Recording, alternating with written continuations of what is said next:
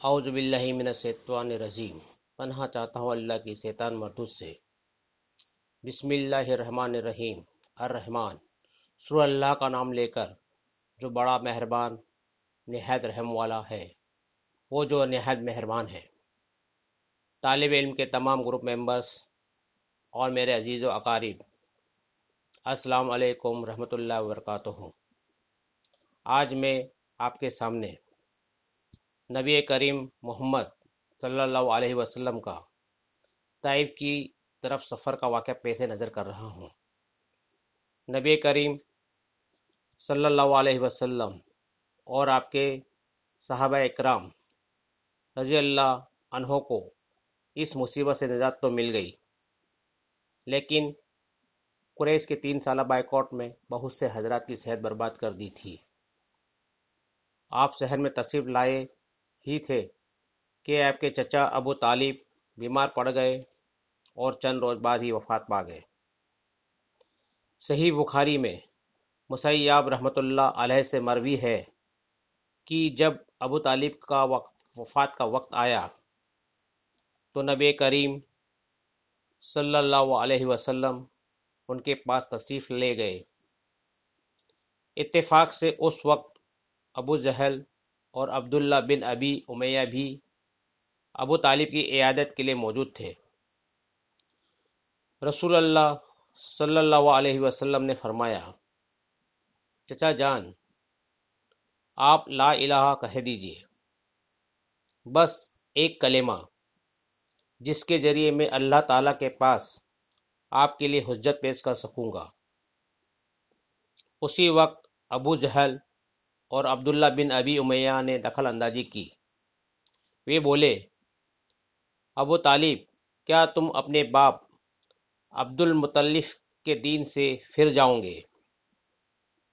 یہ سن کر عبد الطالب نے آپ کی طرف دیکھا اور کہا، میں کلمہ شہادت کہہ دیتا، لیکن قریش کہیں گے کہ ابو طالب موت سے ڈر گیا۔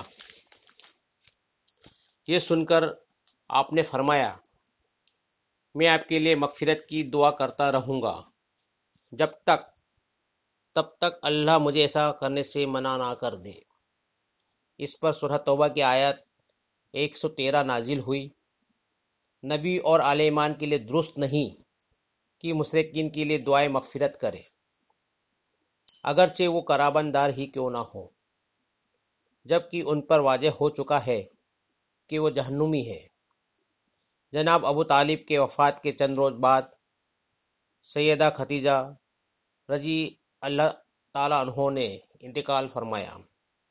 آپ اپنے شفیق چچا کی وفات کے صدمے سے ابھی سنبھلے بھی نہیں تھے کہ سیدہ خدیجہ رضی اللہ تعالیٰ عنہ جیسی جاں نثار اور غمگسار رفیق حیات دنیا سے رخصت ہو گئی۔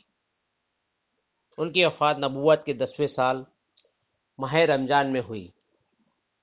اس وقت ان کی عمر 65 برس تھی۔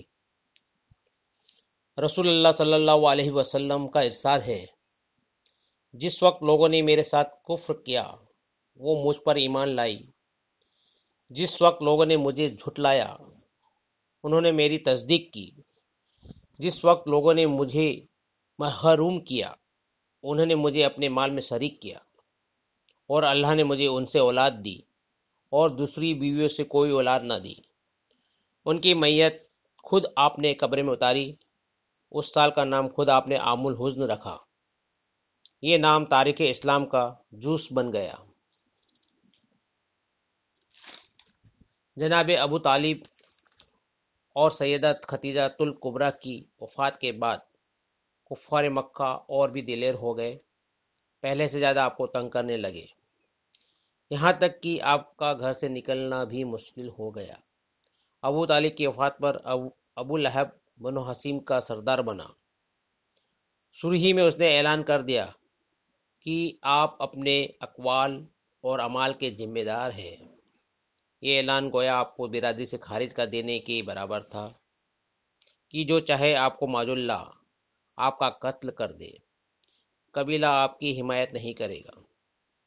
آخر کار آپ سوال 10 نبوت و آخر مئی یا اوائل جون 619 عیسوی کو اس ارادے سے طائف تشریف لے گئے کہ بنی ثقیف کو اسلام کی طرف بلائے، اور اگر وہ اسلام قبول نہ کرے تو انہیں کم سے کم اس بات پر آمادہ کرے کہ وہ آپ کو اپنے یہاں چین سے بیٹھ کر کام کرنے کا موقع دے۔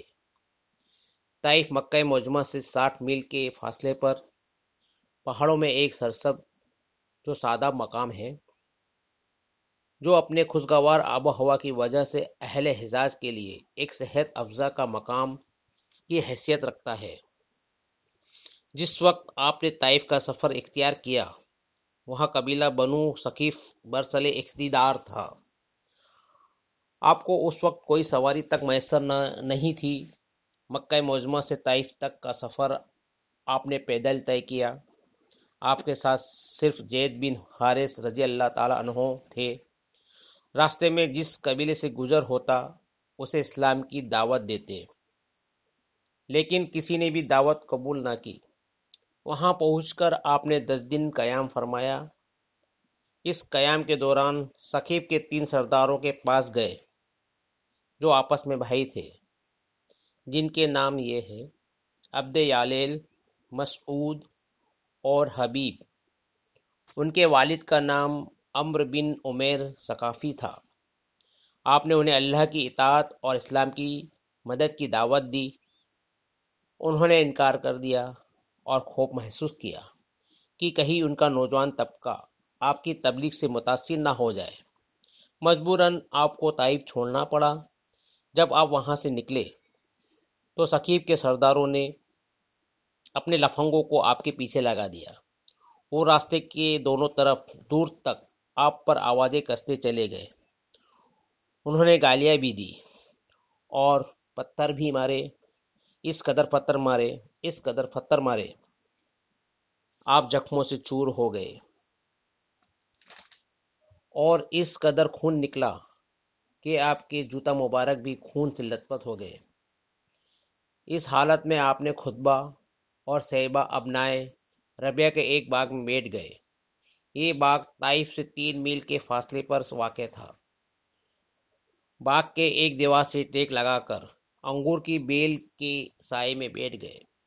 جو کچھ پیش آیا اس پر سوچ وچار کر رہے تھے۔ چنانچہ آپ نے ایک رکت انگیز دعا فرمائی، جو دعائے مسوجفین کے نام سے مشہور ہے، جس کا مفہوم یہ ہے: الہی، تجھ سے اپنی کمزوری اور بے بسی اور لوگوں کے نزدیک اپنی بے قدری کا شکوہ کرتا ہوں۔ یا ارحم الراحمین، تو کمزوروں کا رب ہے، تو میرا بھی رب ہے۔ تو مجھے کس کے حوالے کر رہا ہے؟ کیا کسی بیگانے کے جو میرے ساتھ تندی سے پیش آئے، یا کسی دشمن کے جسے تو نے میرے معاملے کا مالک بنا دیا ہے؟ اگر مجھ پر تیرا غضب نہیں ہے تو کوئی پرواہ نہیں، لیکن تیری عافیت میرے لیے زیادہ کشادہ ہے۔ میں تیرے چہرے کے اس نور کی پناہ چاہتا ہوں جس سے تاریخیں روشن ہو گئی اور جس سے دنیا اور آخرت کے معاملات درست ہوئے، کہ تو مجھ پر اپنا غضب نازل کرے یا تیرا عتاب مجھ پر وارد ہو۔ مجھے تیری رضا مطلوب ہے، یہاں تک کہ تو خوش ہو جائے، اور تیرے بغیر کوئی زور اور طاقت نہیں۔ واپسی پر آپ بہت دل شکستہ تھے، غمگین تھے۔ جب آپ کرن المنازل کے پاس پہنچے تو محسوس ہوا آسمان پر ایک بادل سا چھایا ہوا ہے۔ نظر اٹھائی تو جبرائیل علیہ السلام سامنے تھے۔ انہوں نے کہا، آپ کی قوم نے جو جواب آپ کو دیا، اللہ نے اس کو سن لیا ہے۔ اب یہ پہاڑوں کا منتظم فرشتہ اللہ نے بھیجا ہے، جو آپ حکم دینا چاہے دے سکتے ہیں۔ پھر پہاڑوں کے فرشتے نے آپ کو سلام کر کے عرض کیا، آپ فرمائیں تو دونوں طرف کے پہاڑ ان لوگوں پر الٹ دوں؟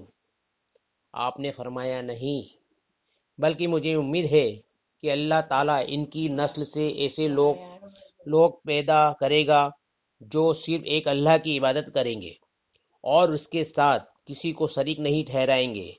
آپ طائف سے نکل کر چند روز نخلا مقام پر ٹھہرے، پریشان تھے کہ اب کیسے مکہ جاؤں۔ طائف میں جو گزری اس کی خبریں وہاں تک پہنچ چکی ہوگی۔ اب تو کفار پہلے سے زیادہ دلیر ہو جائیں گے۔ انہی دنوں کا ذکر ہے، ایک رات آپ نماز میں قرآن پڑھ رہے تھے، جنوں کے ایک گروہ کا ادھر سے گزر ہوا۔ انہوں نے قرآن سنا تو ایمان لے آئے، اپنے قوم میں جا کر تبلیغ شروع کر دی، اور اللہ نے اپنے نبی کو خوشخبری سنائی کہ انسان اگرچہ آپ کی دعوت قبول نہیں کر رہے ہیں، مگر بہت سے جن اس کے گرویدہ ہو گئے ہیں اور اس دعوت کو اپنی جنس میں پھیلا رہے ہیں۔ اس واقعے کی تفصیل سورہ احقاف کی آیت 29-31 میں درج ہے۔ اور یاد کرو جب ہم نے آپ کی طرف جنوں کے ایک گروہ کو متوجہ کیا کہ وہ قرآن سنیں، پر جب نبی کے پاس پہنچ گئے تب ایک دوسرے سے کہنے لگے خاموش ہو جاؤ۔ پھر جب تلاوت ختم ہو گئی تو اپنی قوم کو خبردار کرنے کے لیے واپس لوٹ گئے، کہنے لگے اے ہماری قوم، ہم نے یقیناً وہ کتاب سنی ہے جو موسیٰ کے بعد نازل کی گئی، جو اپنے سے پہلے کتابوں کی تصدیق کرنے والی ہے، جو سچے دین اور راہ راست کی طرف رہبری کرتی ہے۔ اے ہماری قوم، اللہ کی طرف بلانے والے کا کہنا مانو، اس پر ایمان لاؤ، تو اللہ تمہارے گناہ بخش دے گا اور تمہیں المناک عذاب سے پناہ دے گا۔ اس موقع پر جن آپ کے سامنے نہیں آئے تھے، نہ آپ نے ان کی آمد کو محسوس کیا تھا، بلکہ بعد میں اللہ نے وحی کے ذریعے سے آپ کو ان کے آنے اور قرآن سننے کی خبر دی۔ اس کے بعد تو جنوں کے در پہ وہ خود حاضر ہونے لگے اور آپ سے ان کی آمنے سامنے ملاقات ہوتی رہی۔ چند روز بعد رسول اللہ صلی اللہ علیہ وسلم نخلا سے نکل کر مکہ معظمہ روانہ ہوئے، تو یہاں پر نبی کریم محمد صلی اللہ علیہ وسلم کا طائف کی طرف کا سفر کا واقعہ پورا ہوا۔ وآخر دعوانا الحمدللہ رب العالمین۔